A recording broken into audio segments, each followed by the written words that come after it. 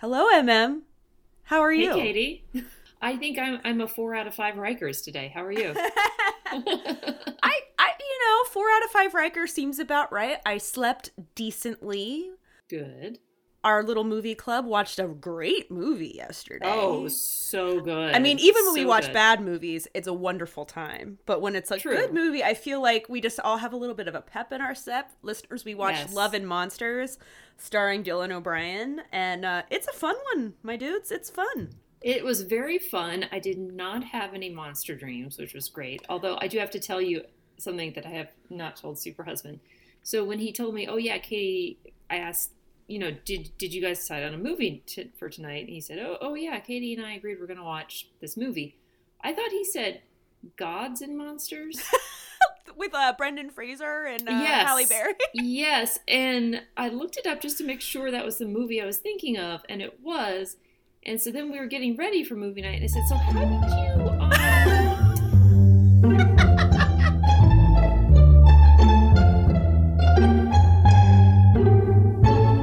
It was a fun one, and watching Super Husband and freak out on our Zoom when something Okay. was particularly gross just heightened the comedy for me. I mean, because you know what he does. He tries to hide his eyes.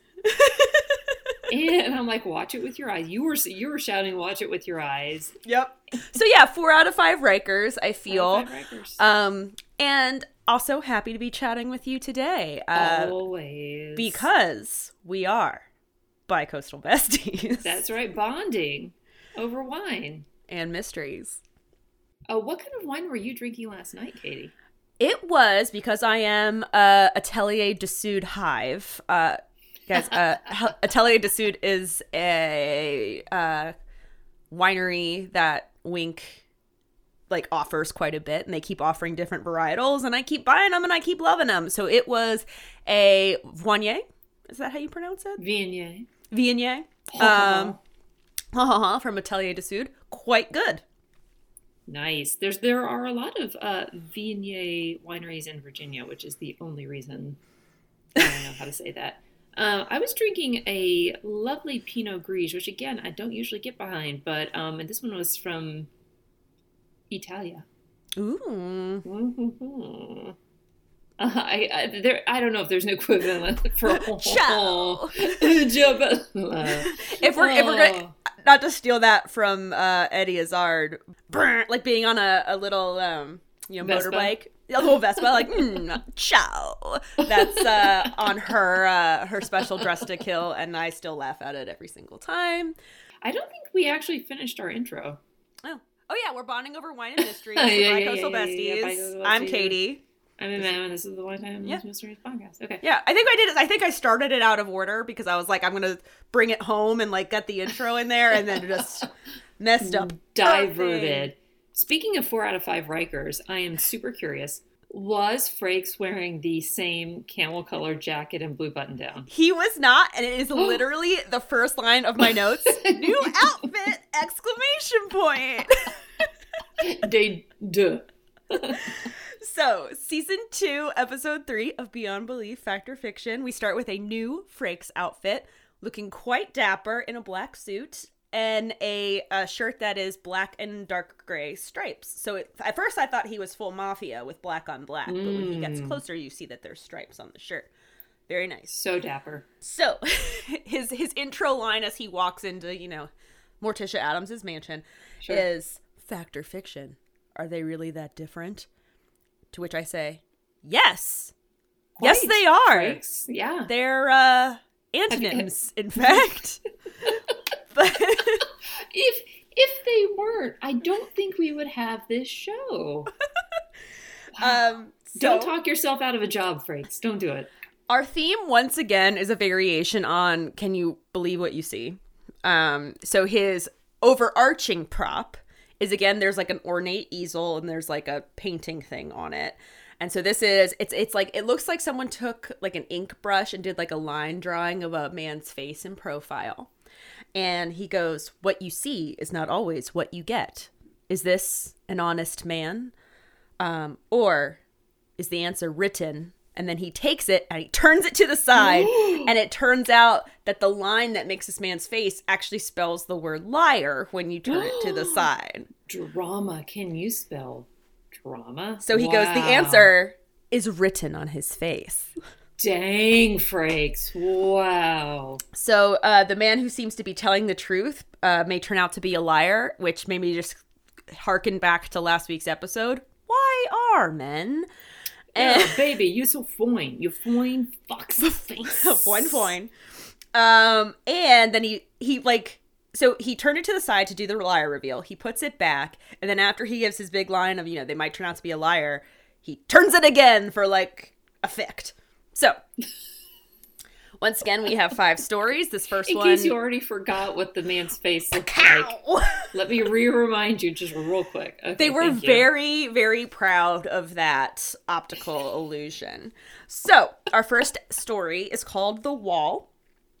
And our Frakes setup, there isn't really a prop, but he's in not the same room. He's not in the normal mansion room. He's in a big empty room that is completely dark, and he's sitting in a chair, and then there's a lamp with a light on him, as if he is in an interrogation room. Okay, is it like a blue light situation? No, it's like, no. It honestly looks like a large Pixar lamp, just shining light on his face, as if it's like an interrogation situation. But It's like, they were like, well, we want to pull this off, but we don't have a big dangly like pendant light or anything like that, but we do have this Pixar lamp. Let's just, I'm sure there's someone dressed all in black, like holding it, but like it's dark, so you can't see.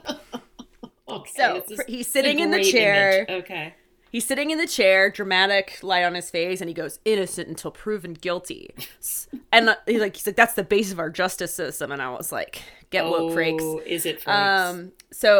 But then he says, some people ignore this, and you know, they believe that you know, they need to do what they need to do.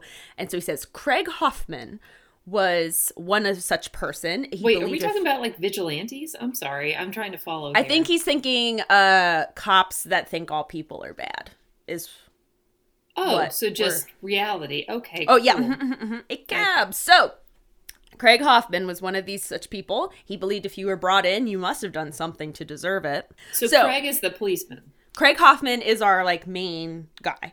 And so cut to the actual skit where it's in an interrogation room, and Sims is our perp. He's brought in, and Hoffman's already in the interrogation room with a shit-eating grin on his face.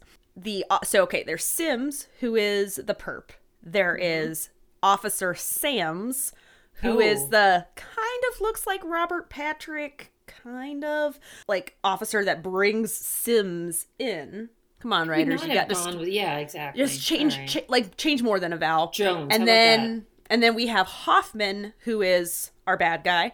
So Hoffman has a shit-eating grin. Sams puts Sims in the chair, locks him up, and it's just like, and so Hoffman goes, "What do you know about that robbery on 4th?" And you know, it was armed robbery. You were picked up a block away, but a witness picked you out of a lineup. But you wouldn't know anything about that, would you? And Sims is like, "I would like my lawyer, please." I am invoking my rights. Right? And so cut to, and I mentioned this before we started recording 2MM, but there are a lot of people that I recognize as just like character actors in this episode. And so I was like looking people up. So this is John Billingsley, who typically plays like dorky scientist teachers, or like if there's someone in a lab, like that's what he is. But he's definitely been like a villain. I think he was a murderer on Bones once. Like when you look up his IMDb, it's like one-off episodes of a lot of like serial television. And he's so I'm a just working like, actor. Yeah. So I'm just like, I definitely recognize him. He says, "I want my lawyer." Hoffman is like, "We're just talking," and it's like, he invoked his rights, motherfucker. But whatever. And so questions. Sims is pissed, and it's just like, go to hell. Good. So, you go to hell and you die. Yeah. And that like lights a fire in this shitty cop's eyes, and he's like, "We have to have a more casual confidential conversation. And so Sam's, who is again like this, like doesn't stand up for himself or do anything, comes to like readjust his cuffs or whatever, and is like whispering in Sims's ear, like just do what he says, like admit to whatever he wants you to admit good to. cop, bad cop routine. And he's like, even if you have to take it back later, like take it back. Do they let you have take backs? I mean, I don't think. I mean, like you always hear like, oh, they recanted their confession, but like. No. He's like, just do it. Anyway, so then Sam's also does try. He goes, Craig, maybe I could talk to him instead. And Hoffman's like, you can leave. Thank you. I'm going to beat the shit out of this person. So sure, yeah, Sam's leaves. Hoffman launches into what is clearly something he always launches into, where he's like, confession is good for the soul. Consider me your priest. Ew. And Sims goes, I'm not Catholic. And which then causes Hoffman to beat the shit out of him. And cut to outside. Sam's is looking in and eventually goes in and goes, stop. He needs a doctor. So he's leading him out, like carrying him out basically. And another officer comes in to help carry him. And he's like bleeding all over the place. And as he leaves, he puts his hand, and it is not a natural movement whatsoever. He just like reaches to put his handprint on the wall next to the door. It's one of those things where if he was stumbling, it would kind of make sense. But since he's being carried, he's like, and like lunges to put his hand on the door. On the wall, handprint? To leave a bloody handprint. Yeah, you do. On the wall, the title of our little skit. He leaves and, I assumedly goes to jail. So, cut to Hoffman's interrogating someone else, and he sees that the print is still on the fucking wall. Ew, because they never cleaned it? Gross. Apparently they did, and it came back because he calls McCarthy, the other officer, in, and he's like, McCarthy, what the hell? And then he says, obviously you're supposed to hate this guy, but he goes, if they don't clean it better this time, I'm going to start checking some green cards. So racist. Oh. But McCarthy also sees it too and tries to wipe it off with his hand. So don't wipe off the blood with your hand. So it's not just like Hoffman like hearing a telltale heart, right? Like other people can see it. Multiple people are seeing this and trying to spread this man's blood around with their bare hands. Calls in a painter. Painter is painting it, and as he's painting it, it's like it just like shows back through. But it's using, 90s technology, so it's clearly just like fading back it. Like it doesn't look like it's like seeping through the paint. It's just like me. It's like they faded one shot to another shot. It looks hilarious. So so Hoffman is super insulting to the painter because he's like, why can't you do this? He's like, plaster over it. God. Gets plastered over it. So Hoffman is in the interrogation room. Sam's comes in and goes, remember Sims? And it's clear that Hoffman has no idea who he's talking about. And Sam's reminds him, he was that guy. The nerd that you beat the shit out of. Basically. Yeah. He's not Catholic. And Hoffman goes, oh yeah, that guy, what happened? And Sam's is like, some crackhead in jail saw him, like didn't like the way he was looking at him and killed him.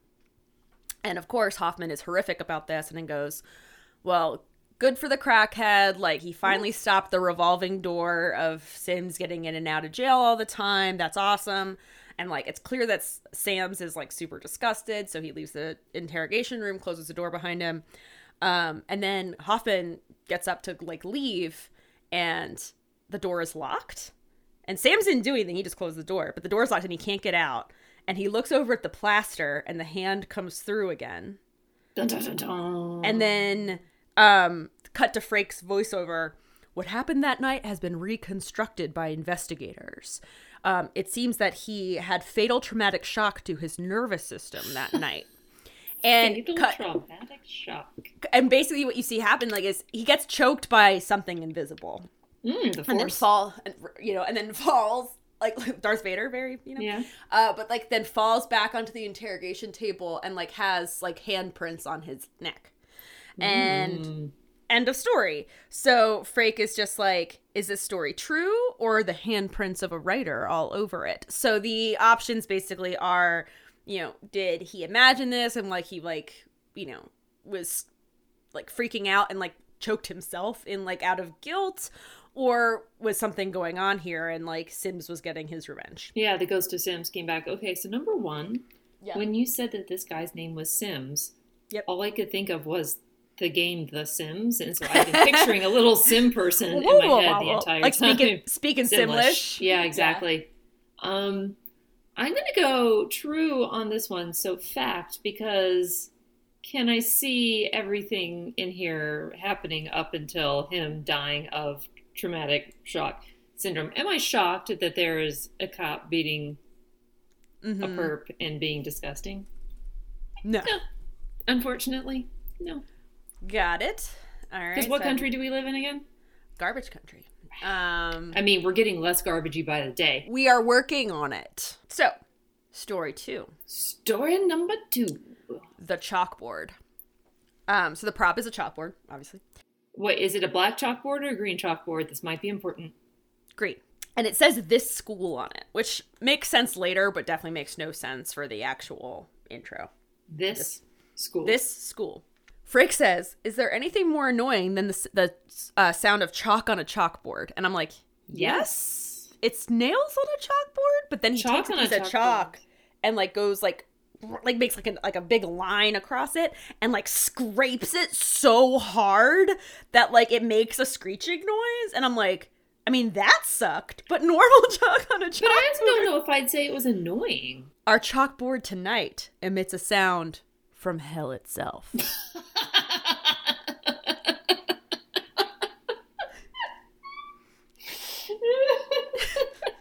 I don't know if I'm going to make it. Okay. This one is great. This is just the beginning. And when I reenact the sound that it actually makes for you, you're going to be like, that's a little bit of hyperbole. So, cut to, we are in a classroom and 4 students are in detention.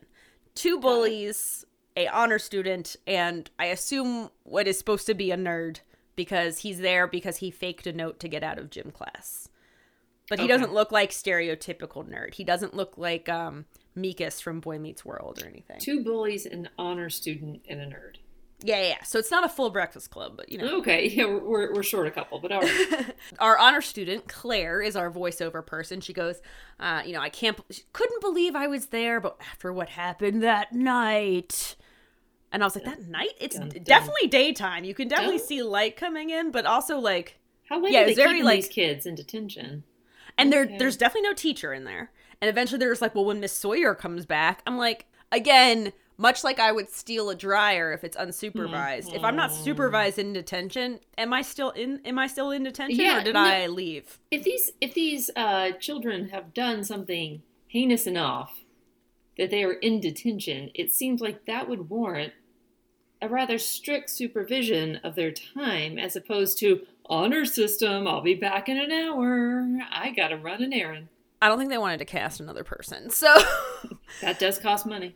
There's 2 bullies, and one of them is spitting spitballs at the nerd, and the nerd is standing up for himself and going like, "Stop, leave me alone." And the bullies are in there. Wait, what's he going like? Stop, leave me alone. Okay. And so the bullies are in there because they were bullying the janitor. Oh, so, that's unacceptable. Wait, it gets worse. So they're teasing Claire, like, why are you in here? And she's like, well, I let a friend copy my answers on a math test. Claire, peer pressure is a horrible thing. You're but better also, than that. Where's your friend? Yeah. Your friend should also be in detention. Agreed. Whatever. Unless her friend is the nerd. No, but the nerd was there for a different reason, though. But, like, as she says that, like, one of the other bully, like, bully 2, who's actually, like, clearly nicer than bully 1, is just, like, gives her a nod of respect.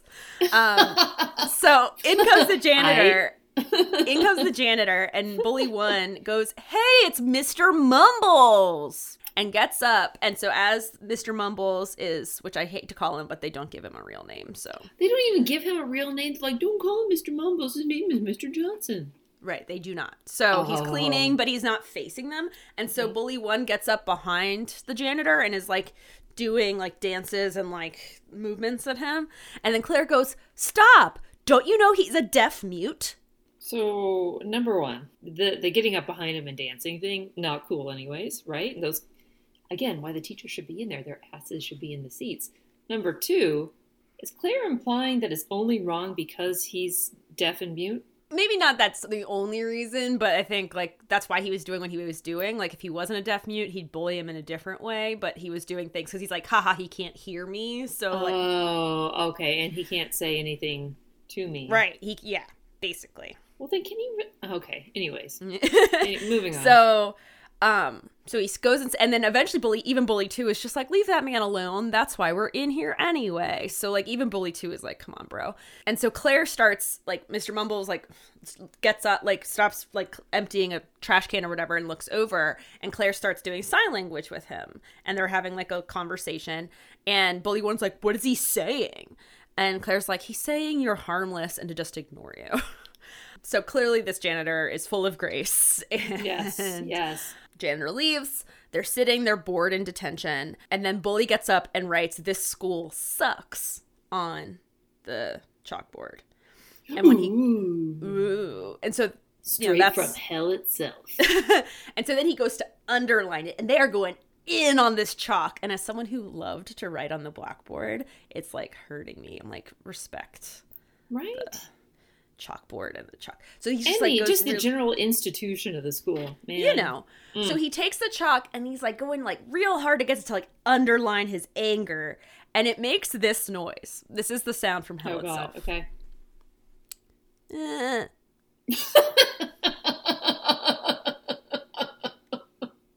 What noise?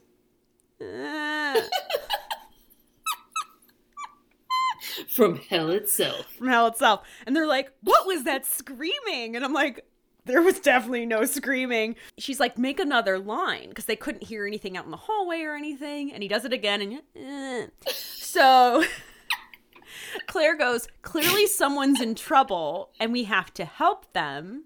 Are they, Claire? And so the nerd offers to stay behind and wait for Mrs. Sawyer because he's scared. But she's like, okay, keep drawing on the chalkboard, though, so we can follow the sounds of the screams and find him. And the bullies are like, the screams, So they're all three of them go out in the hallway, and they're like, and Nerd is back in the room, like, drawing lines on the chalkboard. And he's like, I'm never going to cut Jim again. And he keeps, yes, and like and they're all acting like it's not even bad acting. It's just like they should have put in screams and not like. Look, they couldn't afford the screams, Katie. Again, that costs more money. They spent their entire budget renting Morticia Adams' house. They didn't do any ADR or anything. It's just so they're following it. They get to a point of, oh, it's coming from here. And, like, the bullies are getting into it now. They're like, we gotta find this. And, like, there's, like, a gate. Like, one of, like, kind of like an oldie-timey elevator-looking gate. Yeah. That's locked. In the school. And Bully 2 is like, I got this. And pulls out a pocket knife. Children, like, why do you have weapons at school? At school. And he goes to, like, pick the log, and oh my god, it's the funniest thing on the face of the planet, because he literally just pokes it twice. It doesn't even go, like, in any, like, it's just the tip of the knife goes into, like, where the key would go, but that's it. And then he's like, got it! And they open it and go in. And, like, Nerd is still drawing, so they keep hearing, like, and they're getting a little louder, but they're not screams. It's basically, like, moaning. It's like, like... You know, it sounds like a constipated dog noise is like what right. Like, and so they basically so they go down these stairs, and as they're getting closer, you start seeing like a basement-y type area. They're shooting it super like, sure. Are there any super lights blurry down there? And everything, and not really like it looks like a storage room or like a boiler room. Like there's lots of pipes and stuff. Probably where Mr. Mumbles lives. Oh, did I guess it? So they finally get down there and they're like, where is it coming from? And then they see Mr. Mumbles is trapped underneath a gigantic pipe that somehow fell from the ceiling. But they didn't hear the pipe fall. They've just heard the pipe fall. The miraculous screams from the chalkboard. And it wasn't like any water or gas. No, there's nothing's happening. And like the pipe's not even like he's not hot. It's not hot. Like it's because it's boiler room. There's some steam in the room and everything. But like there's not, he's just trapped under this big heavy pipe. Okay. So they're like, oh no! And so they run over there. The boys hold up the pipe, and Claire like pulls the janitor out. He's just like, and like doing the sign for thank you over and over. And that's it. And the bullies are like, we're so sorry. And they like shake his hand or whatever. End of story. So the wrap up. What? Could the sounds of a man in the end of the story? Oh yeah, the sounds from hell on the chalkboard. So could the sounds of a man in distress be communicated through a chalkboard, or was it coming in through the vents? But how would a man who is both deaf and mute be able to scream anyway? To figure out if this is fact or fiction is not an easy exercise, but it is your assignment. Wow. Wow, that was awful. It's just that they like hyped it up that there was gonna be these demonic actual nails on a chalkboard would have been worse than like I was ready for like a demon dog to come out of that chalkboard. What? So our mystery here is Fiction. Fiction. Okay. I'm sorry, I can't. Even if it's fact, I cannot support the way that they wrote this story. No. No. False. Okie dokie. So story 3, the getaway. Okay. Frakes intro, the props, like, so he's in his Morticia Addams room. Okay. Back in his normal area. Candelabras. Lots of candelabras. Okay. Mummies, sarcophagus, etc. A little bit misty, blue light. So he's got a table, and on there's like stress balls and one of those perpetual motion tick tick tick tick type, where the ball hits the thing. Oh yeah, unfortunately, yeah. And he goes, "How many reports have you read about the dangers of stress? Stressful, aren't they?" And then he says that combating stress has become an industry, and then he proceeds to say, "Squeeze this, rub this."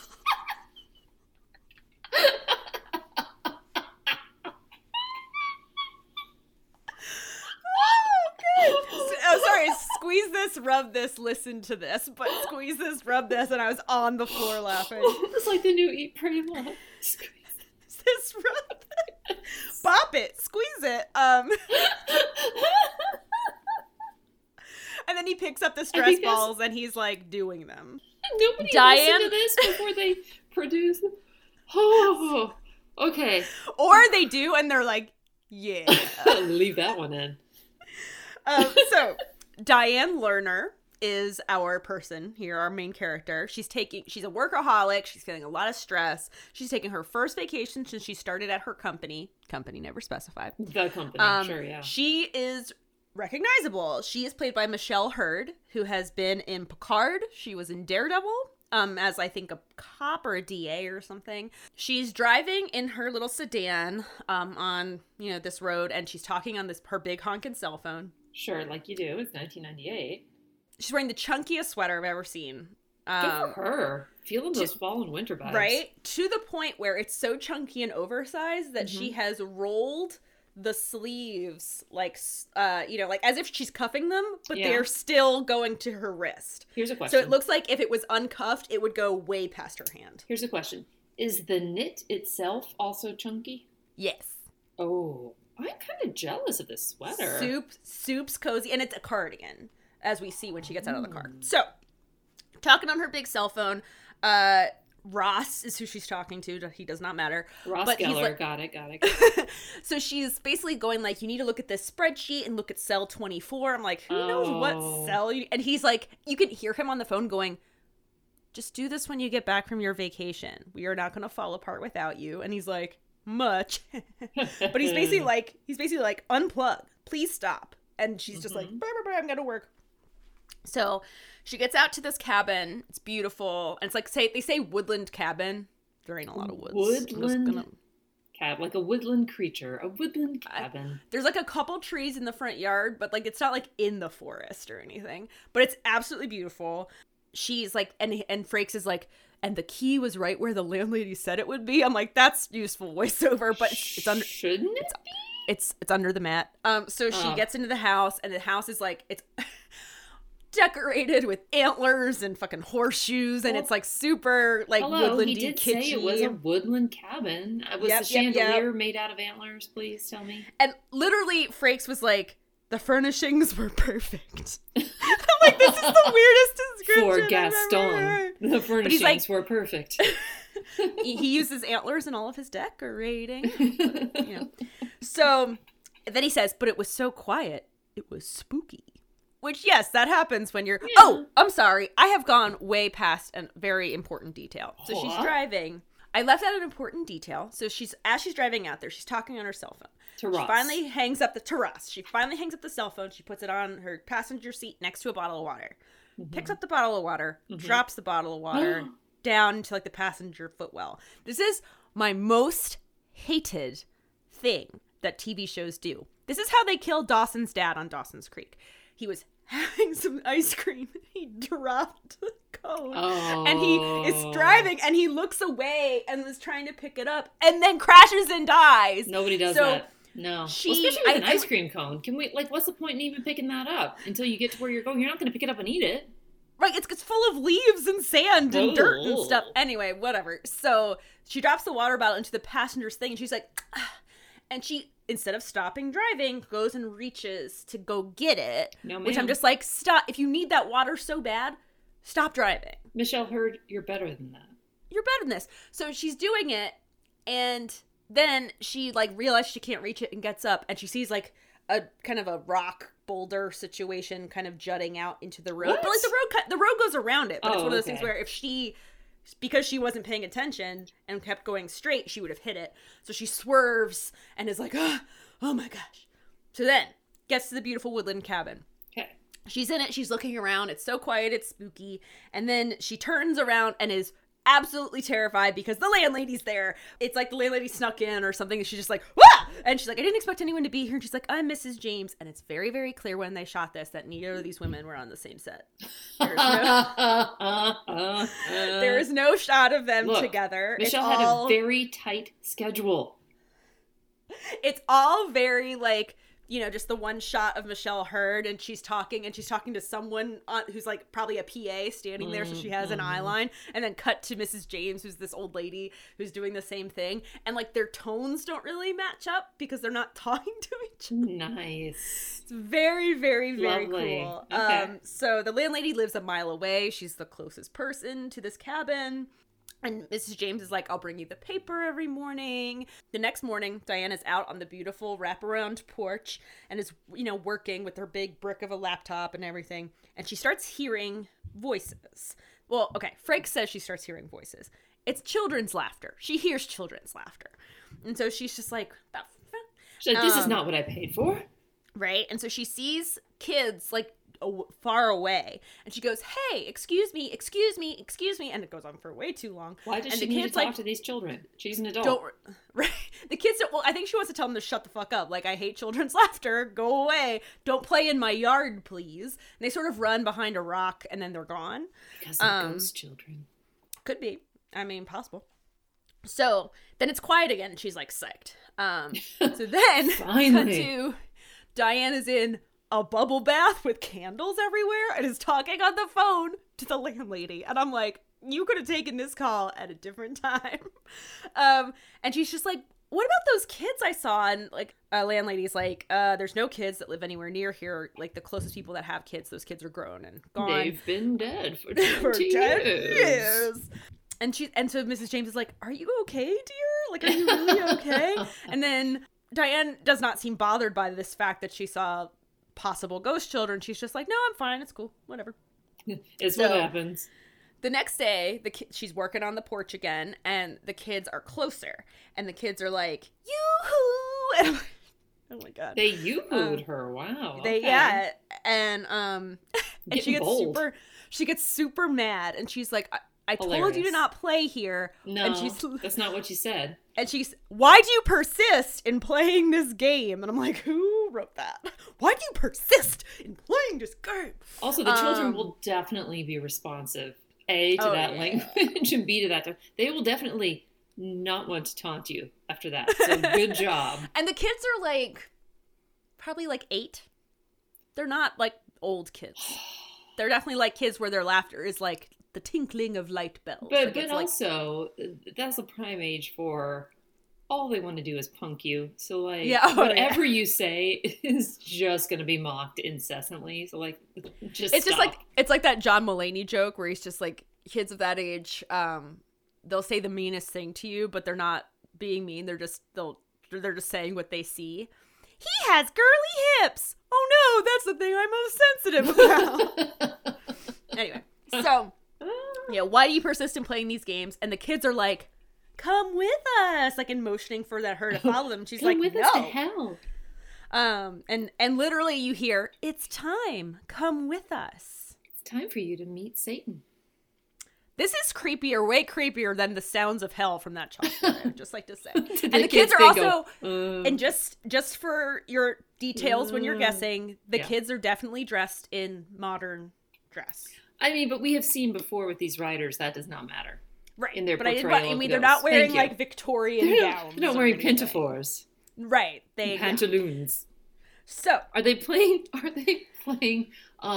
with a stick and hoop? they are not. Are they are just all riding- in they're all in windbreakers. They're all in those color block windbreakers. Are and they're they just riding running on a around. penny farthing? Okay, so cut to next day. We get nothing else from that day. She's just like, no. And she goes inside to work and she's like, it was blissfully quiet again, right? I just stayed in the bath for the rest of the day.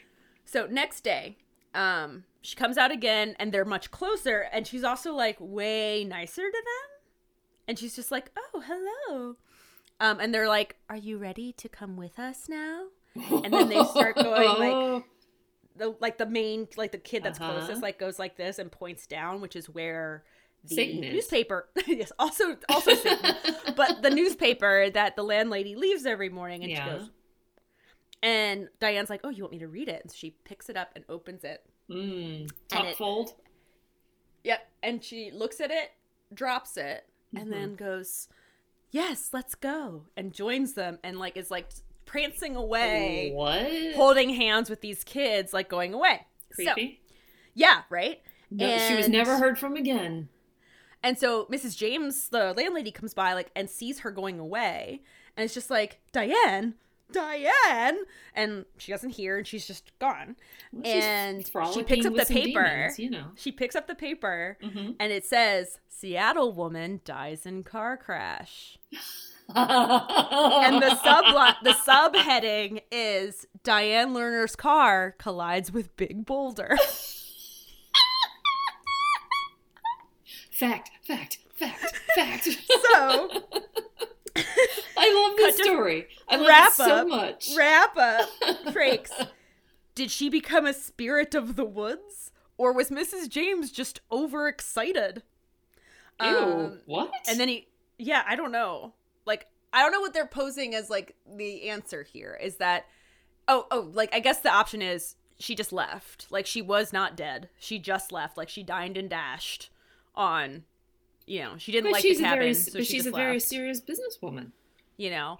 But, like, then he's like, but what of the newspaper? So then he's so cut to Frakes back in the mansion. He's holding up the newspaper, and he's like, look closer. So, like, above the fold is like her headshot, and it's beautiful and taking up the entire page. Sure. And it's like Diane Lerner's car and everything. And then like a little sub story down here is that a bus accident happened and killed 6 kids. Of course. So yeah, demon children. Yeah, sure. Yeah. So he says, look closer. Then he says, is it easy to spot the truth, or is it difficult to tell the forest from the trees? Oh God. We got a lot of good phrases this time. Whew. So that is number 3. I'm going The Getaway. Full fact on that one, just because it was delightful.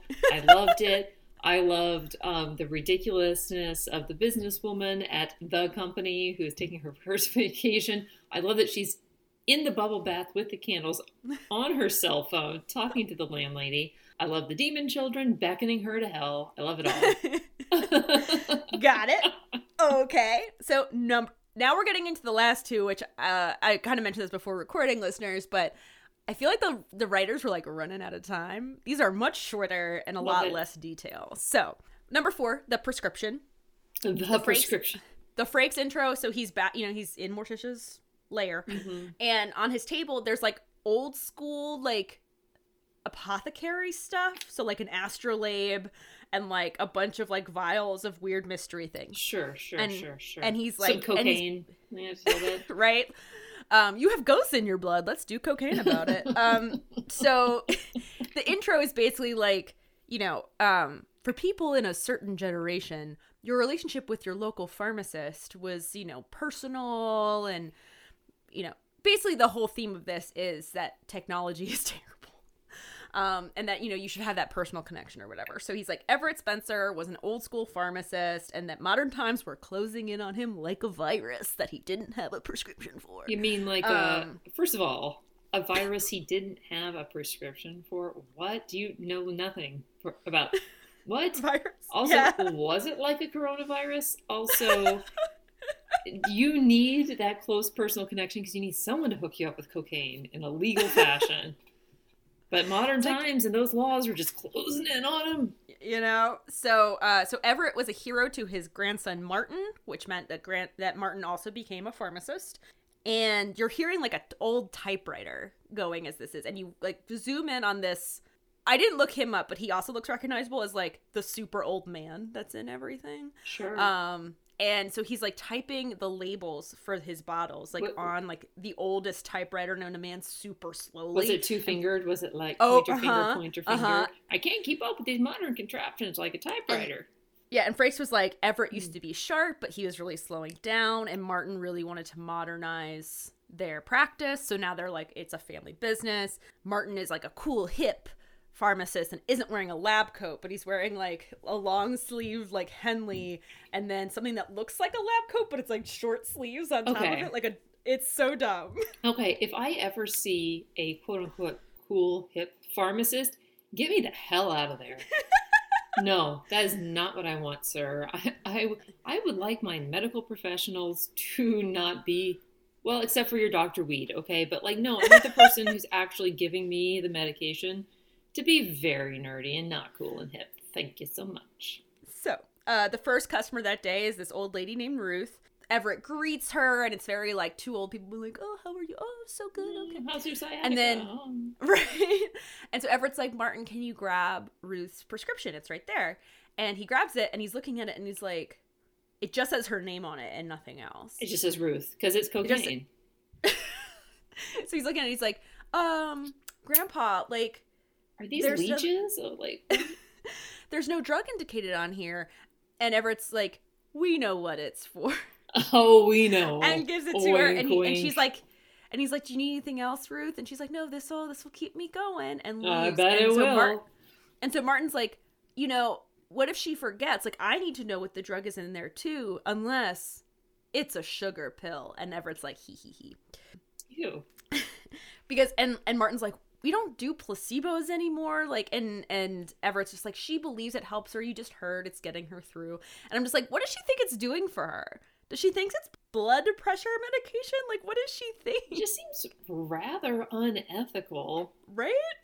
Aren't there, I don't know, rules that they have to follow? I mean, it's like some professional like, here are your sugar pills, and it's a bunch of like M&M's minis. Yeah, like, here you go. Isn't there a governing body that's like over their licensure who would say that's not a great practice? So Martin brings in a computer the next day, and it's clear that it upsets Everett or whatever, and Everett's going to go either grab lunch. I forget why he's going to be gone. It's not relevant. So he has a little prescription that has been given to him, and he brings it over, and he goes, here is Mrs. Samuel's prescription. And I swear the actor says it this way, and I'm like, the director didn't go, maybe lean a little less hard on it, but he goes, I'm putting it right here on the board. And then leaves. The I board get being it, like Grandpa. A pin board type thing. Yeah, you know? I get it. Where everyone can see your protected health information. It's right here on the publicly viewable pin board. And like, they're both like, yeah, it says 10 milligrams of some drug. So Everett leaves, and then in comes Mrs. Samuels, and she's like, hi, I'm in a bit of a rush. Can I have, and she's also like an older lady. Can I have my cocaine, please? Can I have my prescription? And Martin's like, yes, hold on one second. And he's still like trying to hook up the new laptop that he brought in. And he's just like, and he looks on the board, and and the prescription's not there. Ghost prescription. And he was, basically like, I just need to reconfirm your prescription. I know it's for 10 milligrams of Drug X. Okay. But we call that Drug X now. Of Drug X. So he's like, but I need to confirm it. And so he's like trying to get the computer to work, which again, like they've given him like a minute to plug this computer in. If it's brand new, he's going to have to do some setup. Like, everyone needs to calm the fuck down. Yeah, no, that, especially in the 90s, like, that's going to take, remember how long it used to take to update your software? I mean, it still does, but man, that was like an all-day affair. So no, it's not going to be ready. And she's just like, I'm in a rush. And I'm like, where do you have to go, old lady? You have to calm the fuck down. And Your so like, this heart's whole manufactured situation, I was a Yes. little like, whatever. So he's trying to get it, like, he's just, and you can hear him like kind of like banging on it a little bit, but I'm like, you can't really see anything on the screen. So I'm like, what did they actually do with this prop? Mm-hmm. So Everett comes back and Mrs. Samuels is like, maybe you can help. Like, she's kind of a bitch. Like, she's like, maybe you can help me. I'm really in a rush and I need my thing. And he's like, well, I also know it's for 10 milligrams of Drug X, but we're going to reconfirm it. And he's like, Martin, where's the prescription? He's like, it was on the board, but it's not there anymore. And I'm trying to log in so I can email their office and confirm. And Everett's like, we'll just call them. And the old-fashioned way. Ahoy hoy, this is Everett. You know, oh, hi, dear. Can you put me on with JP? Like, blah, blah, blah. And like, so finally, and they find out that it's supposed to be 1 milligram Big of difference. Drug X and not 10. And Martin's like, that 10 milligrams would have killed her. And they're like, okay, so, and you never see Mrs. Samuels again. She never gets her prescription. And then they look back at the board and the prescription is back and it was clearly written wrong and it said 10 milligrams. So if the prescription had not disappeared, they would have filled it wrong and they would have killed this woman. End of story. So, Frakes wrap up. Who was watching over the pharmacy that day? Was it an angelic spirit who was going to save this woman? Does this go down easy or is it hard to swallow? Fiction. Fiction. I feel like this came out at the time that like HMOs were getting big and everybody was freaking out about medical technology, and some writer had some dust up at the pharmacy and with an axe to grind, and they were like, look, all I want to do is be able to go talk to my drug dealer, get my cocaine from the pharmacy, just like Granddad used to do, and this new cool hip-ass punk pharmacist is making my life hell because he's saying Kaiser won't approve it on his fancy computer. Like, why can't I buy more Sudafed to make meth? It's like they're tracking me now or something. That's all I want to do. Yeah. I mean, and like, what guardian angel's all like, whoop, whoop, whoop, whoop, like, yoink, I'm gonna take that. Like, I don't. Was that a Three Stooges noise that you just made? It's very like, what ghost is doing that lifting? That's always my question, you know? But especially since she just like didn't pick up her medicine. Right. I don't want to sway your guess. Also, false sounds like one. JP had a little malpractice on his hands. That's what it. Right. Hope he's insured. Story number 5. I have that down. You've said false. Mm-hmm. So, story number 5. Okay. Summer camp. Summer camp. And like, Frakes' intro is always like, you know, summer camp's so great, but for some people it's not so great because bullies. Okay, so it's super great, except when it's not. Yeah, basically. And his prop is like a JanSport backpack that he's like putting like flashlights and whatever in. And so he says, for Anthony Shaw, everyone knew he was different, but they were about to see he was special. So Anthony Shaw is also super recognizable. He is played by Adam Wiley, who, 1, used to be in a lot of Crayola commercials, but 2, was on Gilmore Girls. Yeah, yep. He was the nerd that Paris was super mean to all the time. Nice. He was on an episode of Veronica Mars. When I looked him up, Wikipedia was like, former Crayola spokesman, meaning he was a kid in a Crayola commercial. Like Crayola spokesman.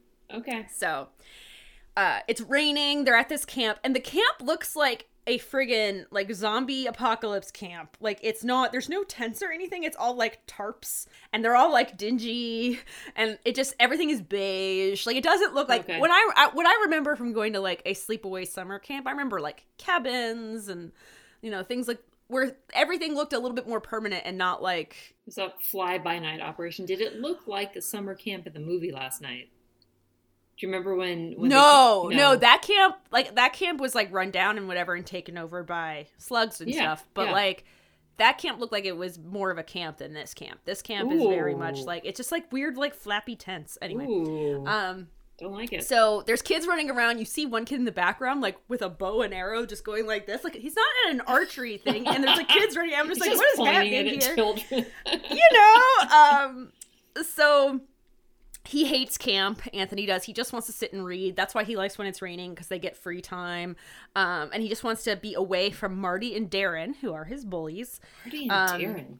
So, like, Marty sneaks up on him and is like, I need to find Darren. I haven't seen him for a while. And so they go looking for him. And, like, they find him in a tent somewhere. And, like, Marty sneaks off. And, like, he finds Darren. And Darren is on the ground. And, like, there's all this blood on his neck.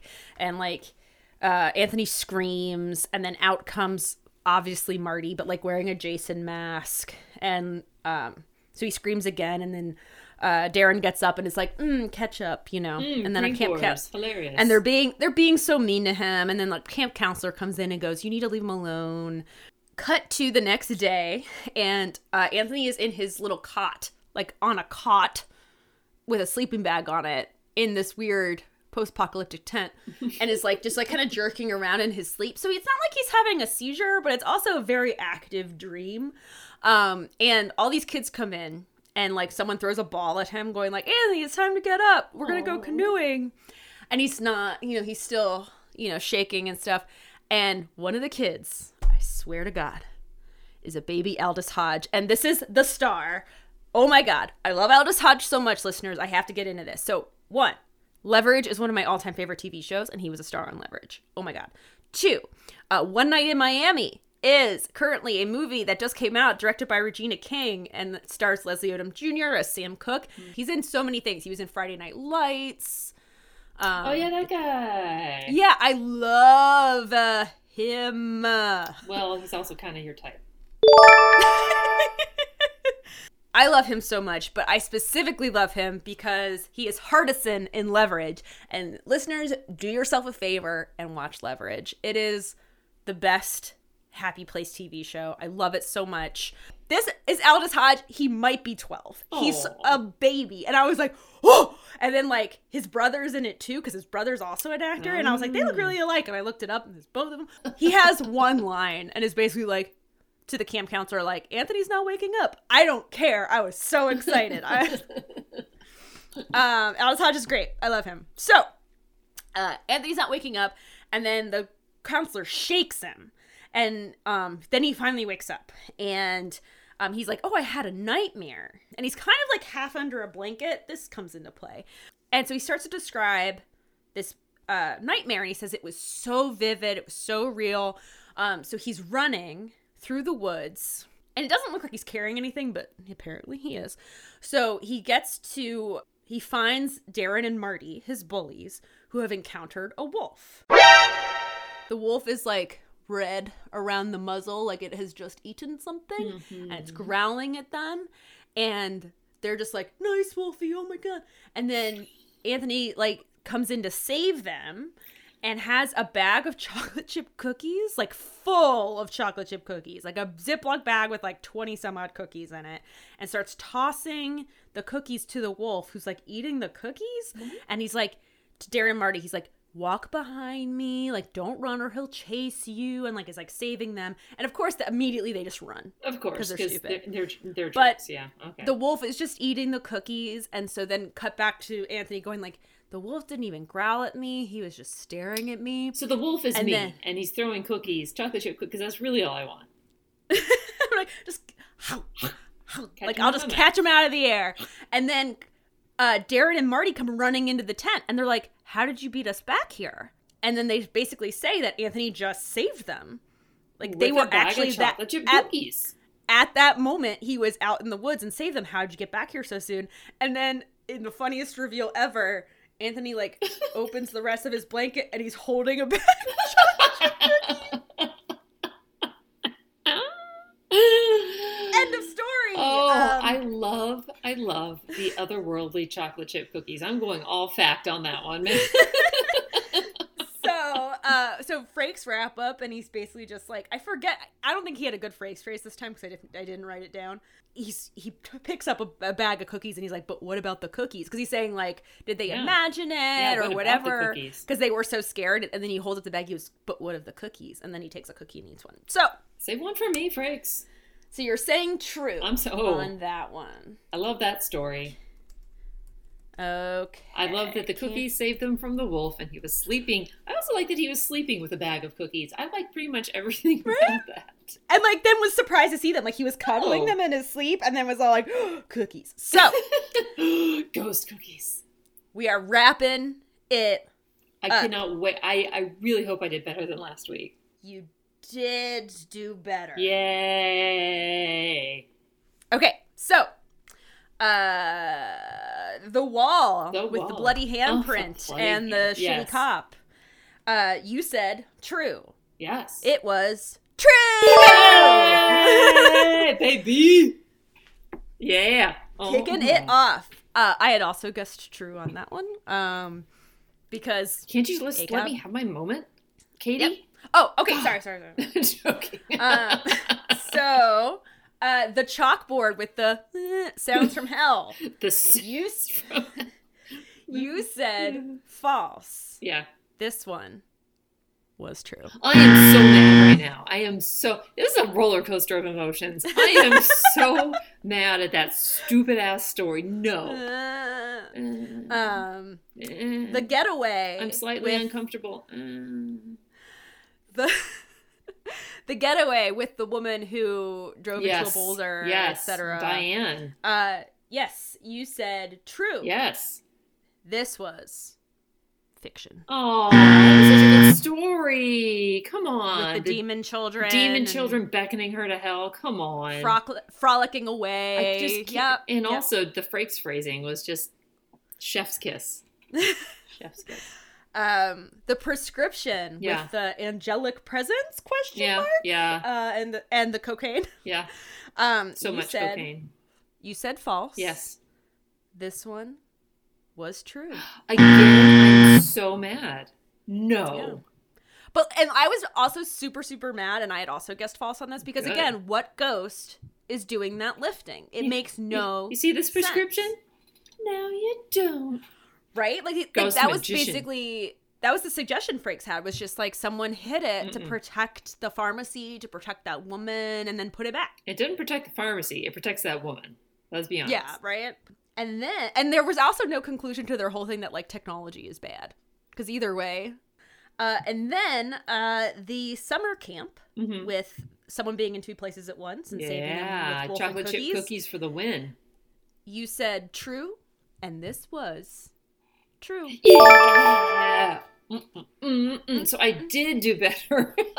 Yes! By one. True! I got two. I'm on an would like to upward say, though- trajectory. I would like to say all of them except one were true, which is not the diff- normal like- pattern. Yeah. right. So like I actually went back and checked to make sure I wrote it down correctly because I was like, really? 4 trues and 1 false? Really? Now look, I am happy that chocolate chip cookies came through for me. They usually do. Isn't that going to kill that? Like, can wolves have chocolate? Is it going to kill that wolf? I don't know. Maybe that's how he saved them, by killing the wolf with chocolate. Look, Maybe. it's a blessing and a curse. So that's the. So I do have Amazing. one personal mystery. This Ooh, I won't hear. It's not soup. It's not like street eggs, but it is. I get a lot of, even if I have a little no soliciting sign, I do get a lot of just like random Same. catalogs and Yep. stuff. A lot of it is from old people who lived here. I still get a lot of their mail. I think I get the last 3 people. I still get their mail quite a bit. So that's annoying. But I don't know how I ended up on some mailing list that I got a catalog called For the Love of Dogs. And it's just all dog stuff. Okay. Now, listeners, I like dogs. I forget where I saw this joke, but I'm going to paraphrase it right now, that like cat people are neutral on dogs or positive on dogs. Dog people hate cats and are like weirdly vehemently against cats. But like cat people are generally just sort of like either dog neutral or dog pro. I am dog pro. I love dogs. I have never owned one or cared for one. I would not know how to keep one alive. I don't know how often you need to walk them, etc. I don't know how to train them. But I enjoy snuggling other people's dogs. can attest that there was a dog in our movie last night that stole my heart and that I was in love with the whole time. And the dog lives, so you don't enter this thing thinking the dog's going to die, because they don't commit that cardinal sin, because you never kill the dog. Looking at you, I Am Legend. So, yeah, I'm dog pro, but I do not own a dog. Everything I order to my house via Chewy, etc. is for cats. I am a cat person. How did I get this? Who sold my information? Wait, was this... my name is on it. Was this your name was on it, so this was not my from name a former... is on it. Oh. Right. All my friends with dogs are going to get some cheesy-ass gifts. See, maybe Ollie is getting a new sibling in his future. False. Fiction. That is fiction. If Ollie gets a sibling, that sibling will be a black cat, because then they will look like Halloween together. Oh, adorable. Super Husband's all about the pictures from like where the time hop videos and pictures. And so, thinking about how we were heading out to Disney around this time last year, and it's almost, we're coming up on almost a full year. Oh yeah, I was in DC at this time last year. This is the time when the last time I was out on the East Coast. So we're going to get to the time when you were out here in March, and then it will have been the full year, because listeners, you don't know this, but was out here in my home back when we didn't know what this was going to be. And we were sort of just joking and just washing our hands a bunch and being like, ha ha ha. Well, and I had a little thing of Clorox wipes that we took with us, but we were going out. Yeah. I mean, not late to the bars, but we did go to a few bars, but it was like coffee shops, and they were not socially distant coffee shops. No. Because we were working. We wanted to work in some different cafes and stuff. We went to the museum. We went to that one really cool restaurant that looked like it was in a church. Oh, yeah, Witness. Yeah. Oh, so great. We were the only people in there at that time. But, and I was like, we went to the Asian Art Museum. It was wonderful. I mean, everything about it was great. But yeah, no. I had already booked the flight, so I was like, yeah, of course I'm going to go. Right. Well, and it was also like, it was before there were any U.S. hotspots. It was starting to be talked about everywhere, but there was no, there's a guy in Kirkland, and then I was like, Kirkland's not Seattle, it's fine. So that will be the full year. And we're coming up on, I thought I would have first I thought I would have no quarantine birthdays. I thought that thing was going to wrap up before August. And now I'm like, definitely going to have a second quarantine birthday. I was just thinking about how we're going to have our second round of quarantine birthdays in the spring in March and April. And that's all I have to say. I'm like the demon chalkboard. That is an accurate, like sounds from hell. That is the sound of hell. It's the sound of being in quarantine for a year and having another round of birthdays. But we do hope everyone is staying safe. Quarantine birthdays are better than getting anyone sick. They're better than no birthdays. Sick. Yes. So stay safe, and let us know how you did. Did you think that the demon children were real? Oh, come on. Everyone listening thought those demon children were real. Okay. I guessed false on that one. Shut up. You did not. You thought she ran into that boulder and was a ghost just like the rest of us. Come on. Nope. I mean, I was mad the whole time because of, I hate that thing of, I'm not paying attention and no, I'm driving. Yeah. The only thing I do while driving is sometimes I'll change the music, but I do it without taking my eyes off the road. I'll just reach down because I still have an iPod Classic, my friends. And so I just, reach down and I hit the next. I don't, look at it. That's the only thing I do while driving. Everything else, I'm very adamant. I'm not going out like Dawson's dad. I'm not. For that. You're a very safe driver. I don't want anyone to be like, that's how she does. You barely didn't pick me up at the airport because you wouldn't take your eyes off the road. I basically had to go out in the middle of the road to flag you down. So let us know how you did, listeners. Let us know how you're dealing with coming up on a year of quarantine. And... sounds of hell. Make some sounds of hell and tag at Wine Times Pod in your Insta story. And what would you think a sound of hell would be? We may need to start a TikTok just so we can include the sounds of hell. It has been suggested to us that is how we would build our audience, is by getting a TikTok. And elderly millennials were both sort of like, We're both sort of like,